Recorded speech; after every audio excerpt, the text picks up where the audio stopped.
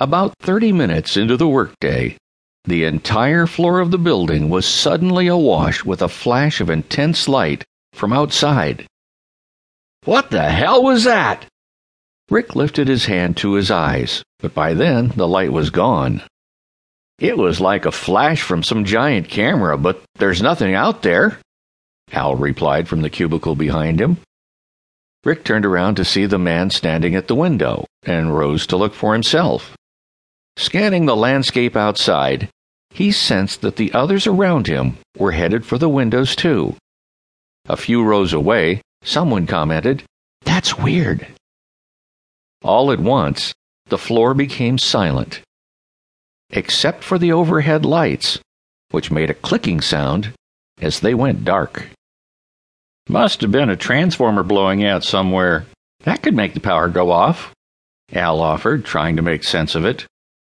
Someone else across the room was explaining his theory.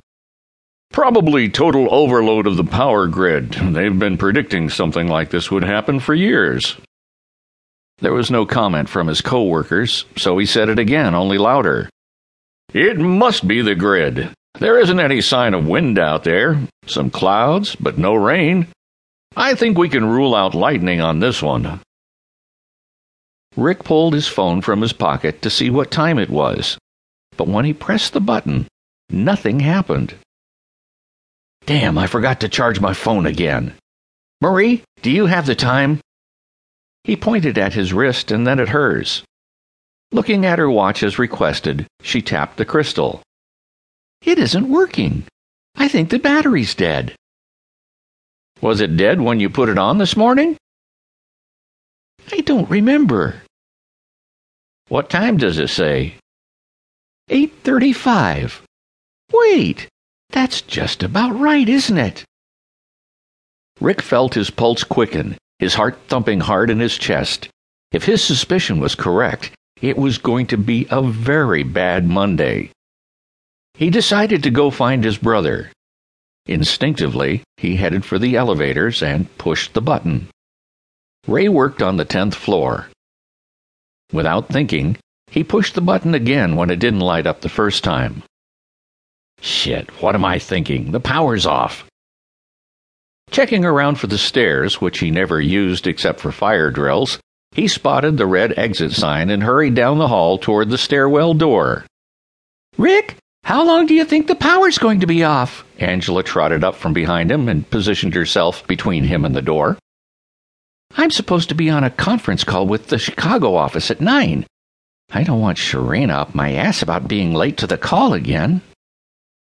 "Listen, Angie, if I'm right, you're going to have much more to worry about than Sharina." "What are you talking about? Is this one of the apocalypse things you and your brother have been yapping about for the last couple of years? If it is, I don't know yet. I'm about to go get Ray.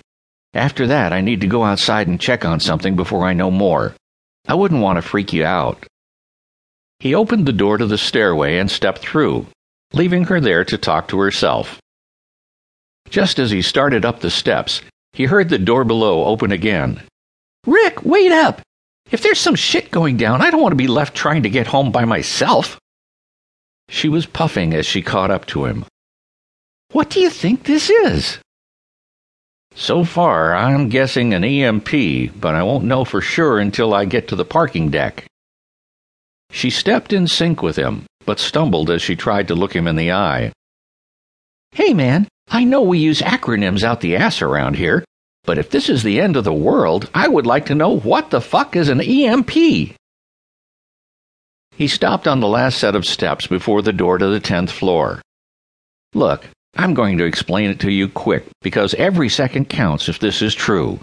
An EMP is an electromagnetic pulse. It can happen from extreme solar flares or from a nuke exploding a mile or so above the Earth. That would explain the flash." "A nuke? Shouldn't we be looking for shelter?" "No, if it exploded a mile up, there won't even be a shockwave or fallout, really. It's dust from the ground that makes the fallout." Instinctively, he pulled the phone from his pocket to check the time again. But, of course, it was dead.